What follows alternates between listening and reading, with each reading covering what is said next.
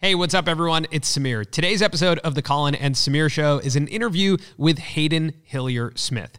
He's been Logan Paul's editor since Logan started uploading to YouTube, so he's seen a lot in the YouTube world. Now, we interviewed Hayden for our episode of The Breakdown, which is live now on our YouTube channel, all about YouTube boxing and about how the Paul brothers have had a lasting impact on the boxing industry. If you want to watch that episode and see how this interview fit in, definitely go check that out. It's live on our YouTube channel right now. But we wanted to play this audio for all of you because the interview as a whole was so interesting. He has such a good perspective on storytelling and on what works on YouTube, considering his videos have generated in the hundreds of millions of views on YouTube. Also, Hayden's accent is just fantastic to listen to, and I could listen to it all day. Now, just a quick note before we start the episode, if you do typically listen to the Colin and Samir Show in the car with your kids or at home with your kids, just know Hayden does drop a couple of F-bombs, so fair warning to you.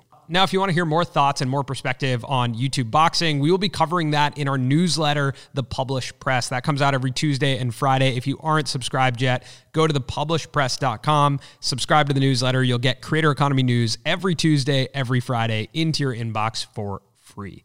All right, now without further ado, our interview with Hayden Hillier Smith. So how did you first get introduced to Logan Paul? How did you become his editor?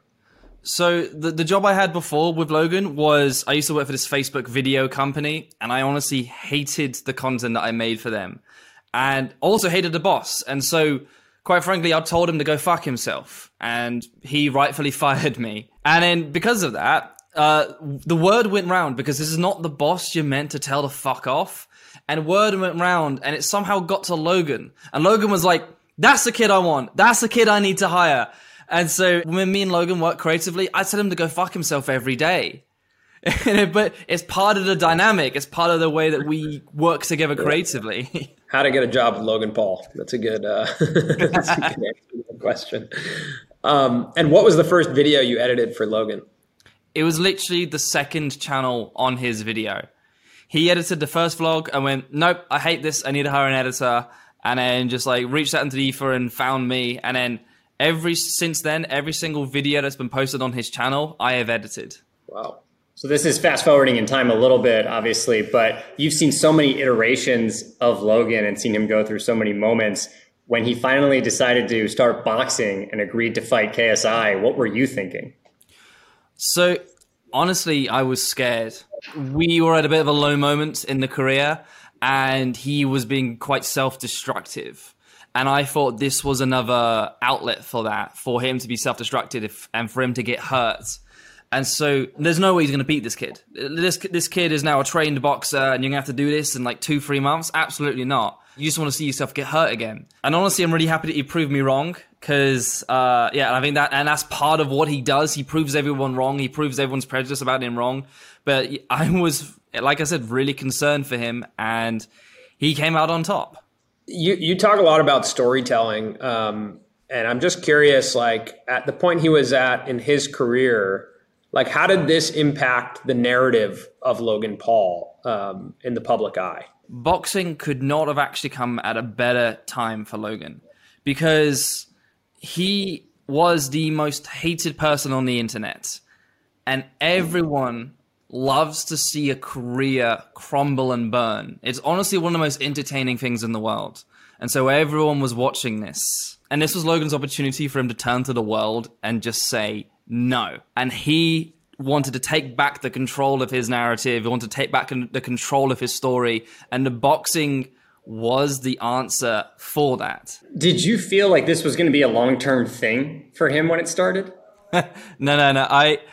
I had no conception how long this was going to last. I thought it was just going to be the one-time thing. He'll go into the first fight, win the fight, we'll move on.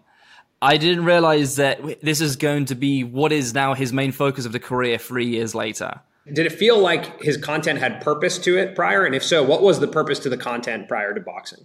There wasn't any purpose to the content he was making before. It was just film anything and everything every single day with zero intention to how and where it's going to end. And it was aimless. And then now moving forwards, and one of the big things that I think Logan and us definitely discovered during the process of this is Boxing gave like a deadline, as in this is now something to look forward to. This is now something to build towards. And especially with the Low Gang, we were now able to give them a long-term narrative, a long-term story. Prior to this, it's with the daily vlogging. You watch that vlog of what happened that day, and it 99% of the time has zero relation to what happened to the next day. And so the story is in and out. You forget about it. This one, it's now a series. There's now 5 to 10 videos all leading up to the finale, the season finale, the boxing fight. And so now that's a far more engaging story and far more satisfying memory to create for the Low Gang and for the audiences that are engaged in this. And so that became a far more interesting experience for us as creatives, and in the long term, a much better experience for audiences to engage in a long-term story. Was there a moment where you felt like, oh wow, this narrative and these stories we're telling are no longer within the confines of just YouTubers? My realization of when it transcended was when my 80-year-old neighbor was asking about this. As soon as the people outside of the demographic of Logan were asking about when the next fight is, and even recently asking about the Mayweather fight, that's when I realized that we were able to break out of that bubble of Logan's initial demographic and actually definitely fit into the mainstream bubble, which is incredibly rare and really difficult to achieve for a YouTube creator. And many creators have tried, and I've unfortunately didn't quite make it work. The few creators who have, such as Bo Burnham, are a really good testament to like breaking away from web media. Logan is now the freshest example of breaking out of web media and actually being part of the mainstream celebrity culture. How familiar were you with boxing prior to working with Logan on his boxing stuff? Never. I'd never even seen a boxing fight in my life. I don't even think I even saw a pair of boxing gloves in my life. The funny thing is, when I had to start editing the boxing content, I sent my first draft to Logan of some of his training and sparring stuff, and Logan is like, what the fuck is this? And the reason why is because I didn't know what was a good hit. I didn't know what was a good dodge. I didn't know what was a good slip. And so I even took up boxing myself and studied it and hired a professional boxer to teach me it as well. I'm pretty good, which is why I want to do an editing. I want to challenge someone to a boxing fight because I don't think people have seen how good I am of a boxer now. So yeah, do you want to fight? I mean, here we go, live. Yes, I'm in. Wow. I mean, hey, but I need time to train. If you've been being trained, I need to start training. If we get a boxing gym in the valley, to do a part of this shoot in, we'd love to have you spar Colin. There's your hook. There it is. Hayden, how tall are you? That'll be genuinely. I'll be down. I'll wipe the floor with you, by the way. But yeah, let's do that. Yeah. I mean, here we go. The trash talk is starting. You'd wipe the floor with me. Yeah. Yeah. I need a copy musician. I need to make a diss track on you now as well. Did you edit the diss track music videos? Yes. Yeah. I even edited the diss track music videos as well. Again, crazy turnaround. One of the most intense moments for us was, I think, 3 days before the first KSI fight, he drops his diss track. And from their camp, they were convinced they were not able to respond.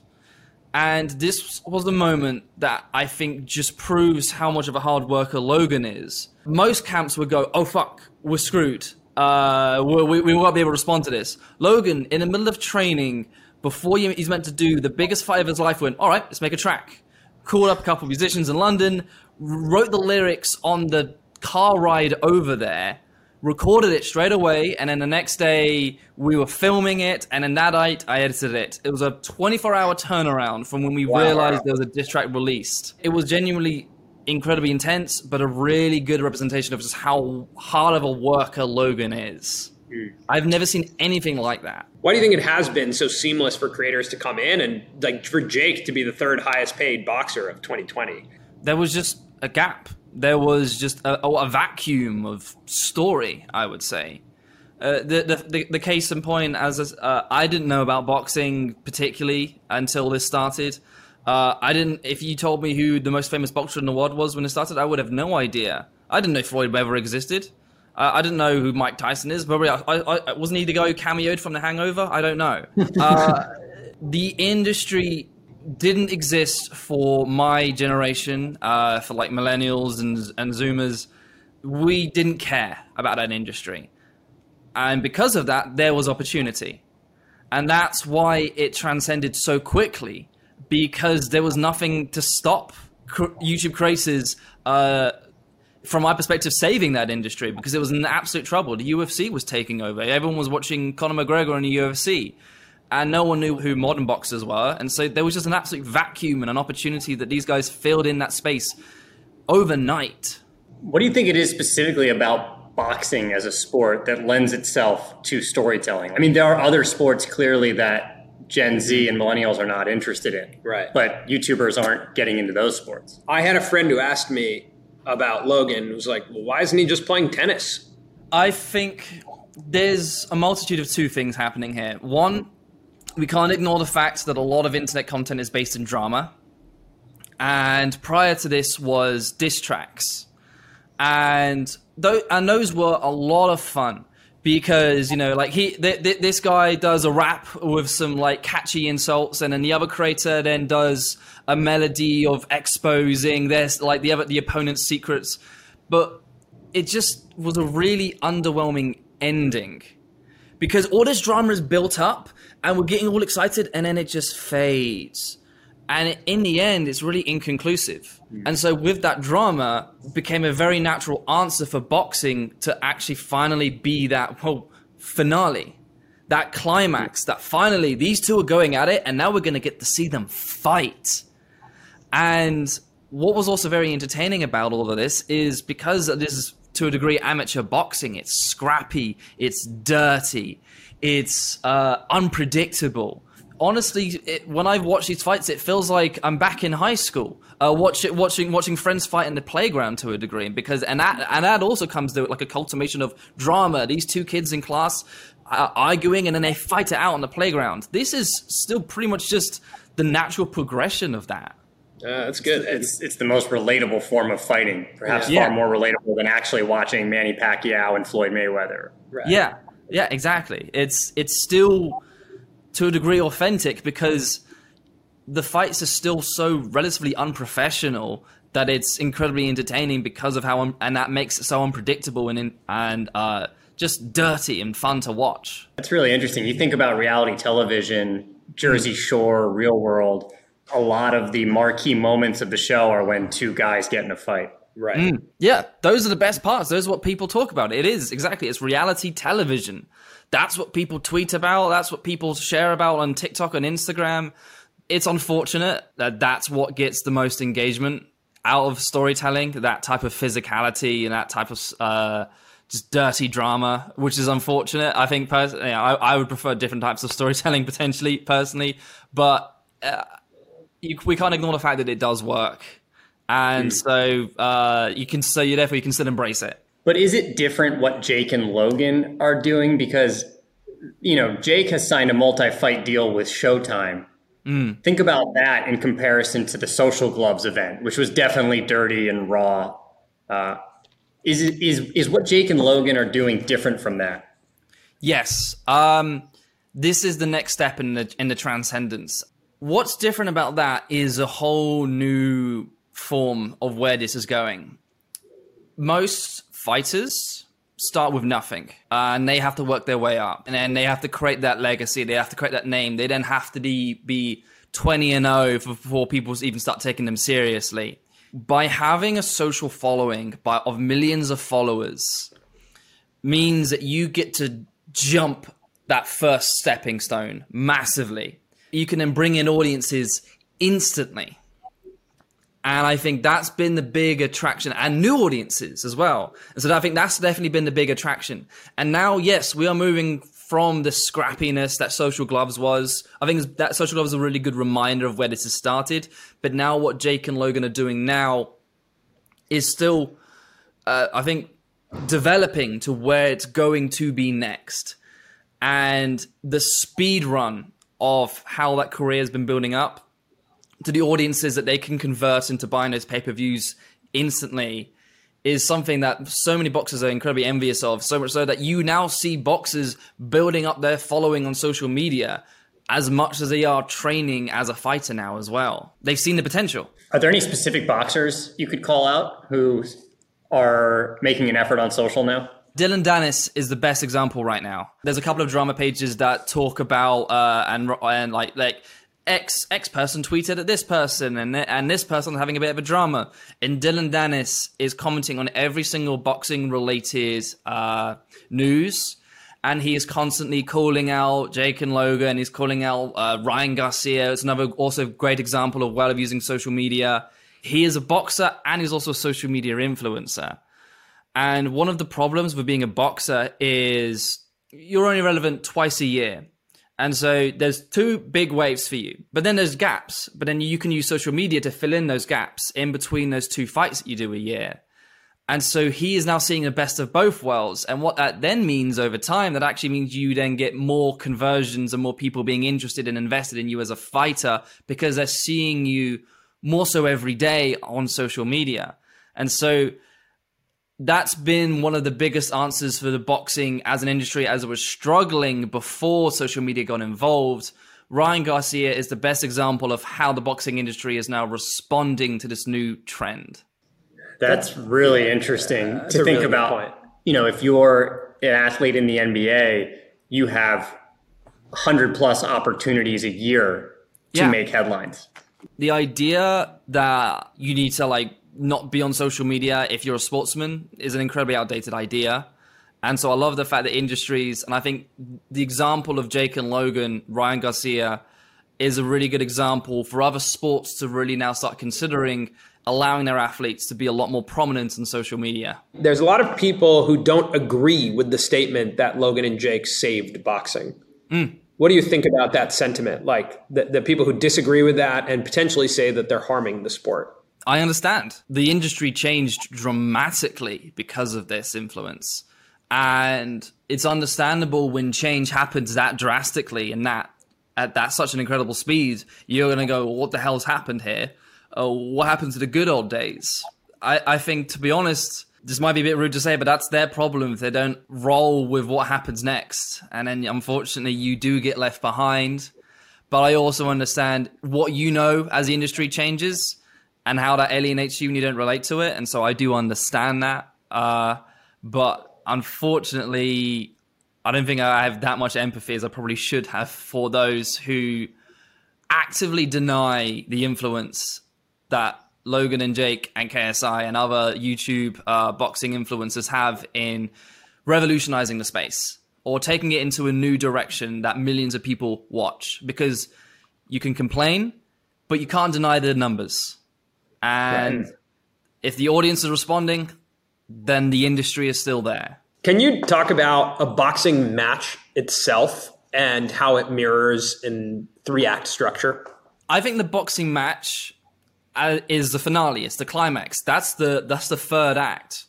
Act 1 is the announcement. That is this story has started, guys, and let's do some world building. Let's have them chirp at each other on Twitter. I want to do a couple videos about each other, about how I'm a better boxer, this person's a better boxer. That's Act 1. That's the world building. Act 2 is identifying who's going to be the underdog, who's going to be the assumed victor. And that's also shown with the press conferences. This is the mid-fight where one of them is going to have to lose this press conference. That then kicks off the journey of okay, that means I have to train harder to be able to beat this person because he beat me at the press conference. He was wittier than me. He was funnier than me. He embarrassed me. I now need to make sure that I can put up a fight so I can show him who's the real boss in that boxing fight. And that then leads up to the finale, the climax, the final battle. The Avengers coming in versus the DC superheroes. This is a huge moment that everyone is glued to the screen for. That climax, that final battle. Who is going to win? And one of them comes out up top. And it's unpredictable. And that's always the most fun part. And so that's how I always see it's literally boxing is designed, and the people who do boxing traditionally know this as well, that is the act 1, 2, and 3 structure that you do for a boxing fight.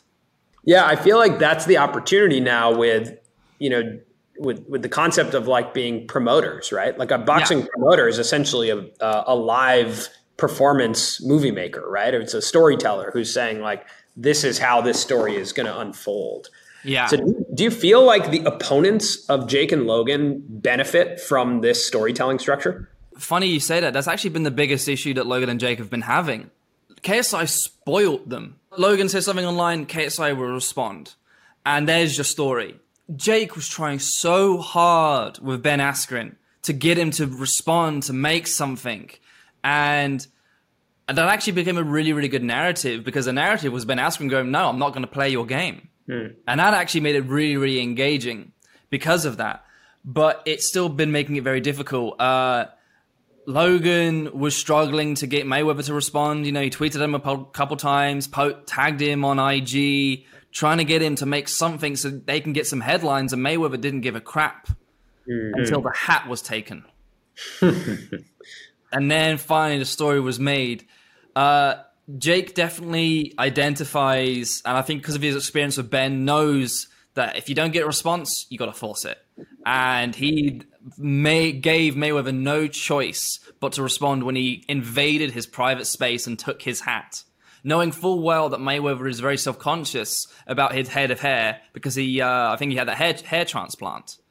So he was very self-conscious. And so Jake went, there we go. That's what makes him tick. Played that game, and off he went.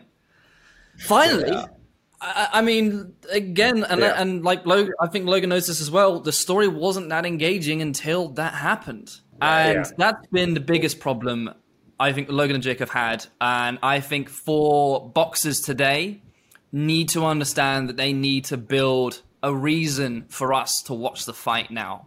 The fight's not enough anymore. We want to see the reason why you want to enter that ring and why you want to hurt this person. And that's what's been the biggest transcendence that Logan and Jake have identified, and are now hoping and pushing for other boxers who are not particularly in the YouTube space to try and create their narratives as the fight builds up. I think what's interesting is I think what you've identified is like how Logan and Jake have saved boxing is actually the introduction of storytelling through the medium of social media. Yes. That is the actual tangible answer to the question, how did they save boxing? Well, they introduced the most important piece of selling a boxing match, which is storytelling, and then they introduced the tools to do it, which is social media. It's the why. Why do I want to see this fight? Because those two hate each other. Why do I know that? Because they've been hating each other on Twitter. They've been fighting on press conferences. They've been making YouTube videos against each other.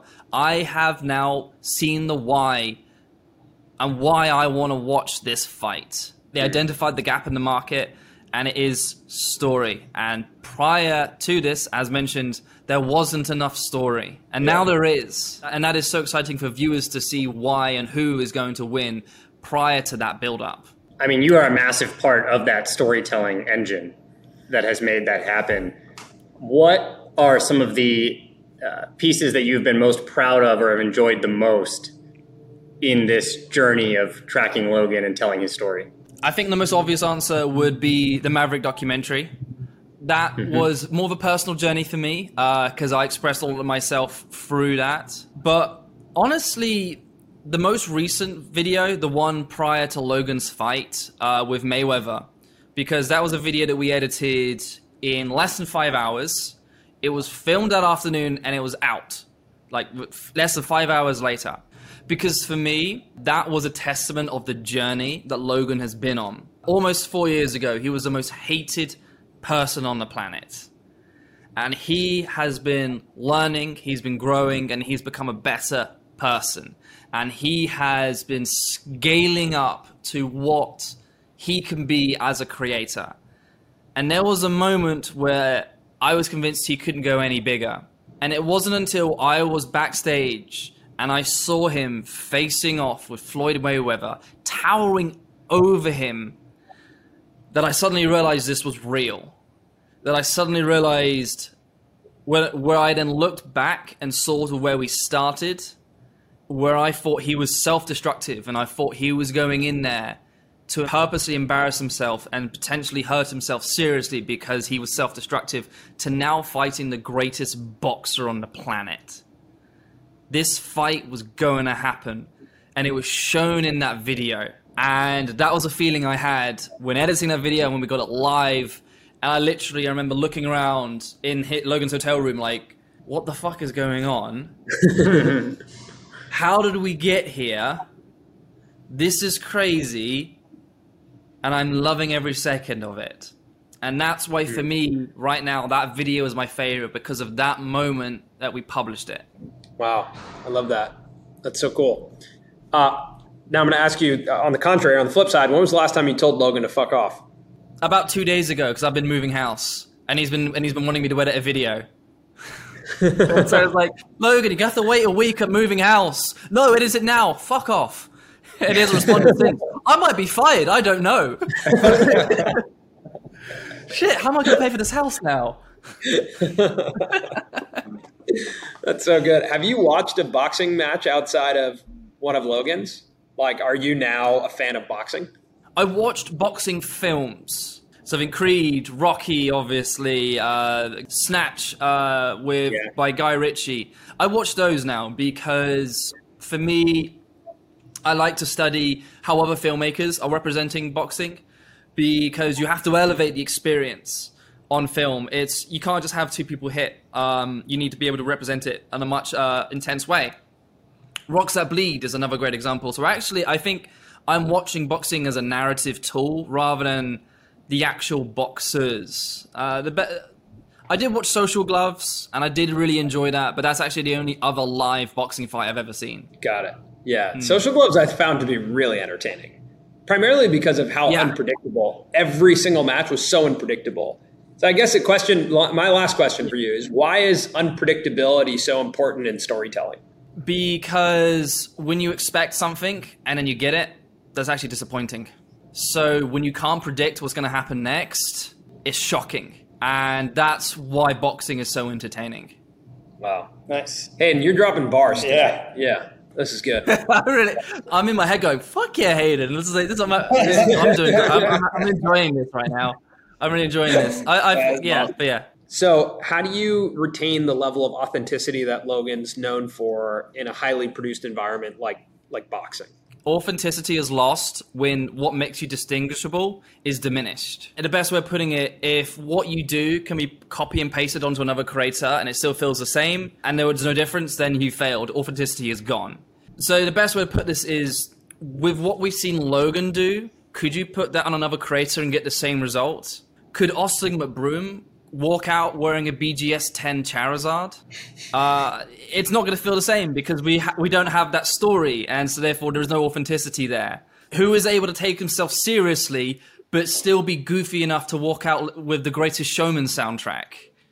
Who is in the final round against one of the biggest boxers on the planet, raise his hand, scream, and stick his tongue out at him? That's Logan Paul, and we know that's Logan Paul. We've not lost any of Logan's personality on this journey. He has maintained his own unique expression throughout the journey.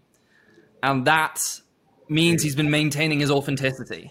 The Charizard example is fantastic, actually, because that doubles down on the point around you're building the narrative in between the fights. And then that narrative that people are following on social media is actually showing up in the fights too. Like the Pokemon narrative is outside of the confines of his boxing narrative.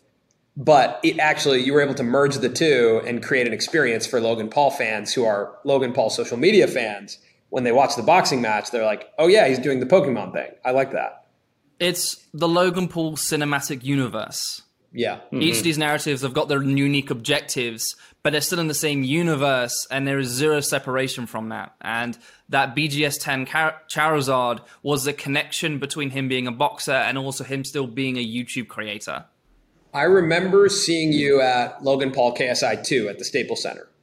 We were there. I think we were sitting right by you. I don't remember exactly where you were. But you spent a lot of time creating this digital brand and creating Logan Paul and having him, essentially go out to millions of people online. But being there physically at the Staples Center, how did you feel what was the reaction of the crowd? How was the energy? What do you feel like the physical manifestation of all of that work is? I always hear the metaphor, if 1,000 people watch your video, imagine there's 1,000 people in a stadium. And just to get that perspective of how many people are watching you. For me, that actually happened. that was the one true moment where I actually walked into a stadium and I saw the thousands of people who actively watch his content. And it was a truly changing moment of like actually the physical representation of seeing the people who do watch him. Oh, you guys exist, because sometimes we focus on the numbers too much and forget that actually there's a face to each of those numbers. And so for me, there was actually quite an overwhelming experience, because when me and Logan work together creatively, it's us two, and that's it. And then it goes out, and then we move on to the next video. And then to see how many people are so engaged in what it is that we do and what me and Logan work together creatively. And as I said, seeing those people exist, it's sometimes scary, I would say, because you don't really know the scale of what it is that you're doing until you see the actual visual representation of it. And that's actually quite an overwhelming moment because, as I said, me and Logan, it's in and out, it's very casual, but for millions of people, it's the best part of their day. Right. And it's still an odd experience I still struggle to find words for, but it's a very humbling and very wholesome moment for me to realize what type of entertainment that we're doing and how people are so emotionally invested in it. It's just a beautiful moment for me. Right. That's awesome. All right, that's it this week for the Colin and Samir Show. Definitely go check out our breakdown episode. We put a ton of work into it. We're really proud of it. It's live on YouTube right now. Check that out. And next week, we have a special episode of the Colin and Samir Show. It is our interview with Mr. Beast. I'm super excited to show that to all of you guys. And thank you to everyone who's listening at this point in the podcast. You guys are amazing. We love you guys. Thank you so much for supporting us. Check out the breakdown on YouTube, and we will see you next week.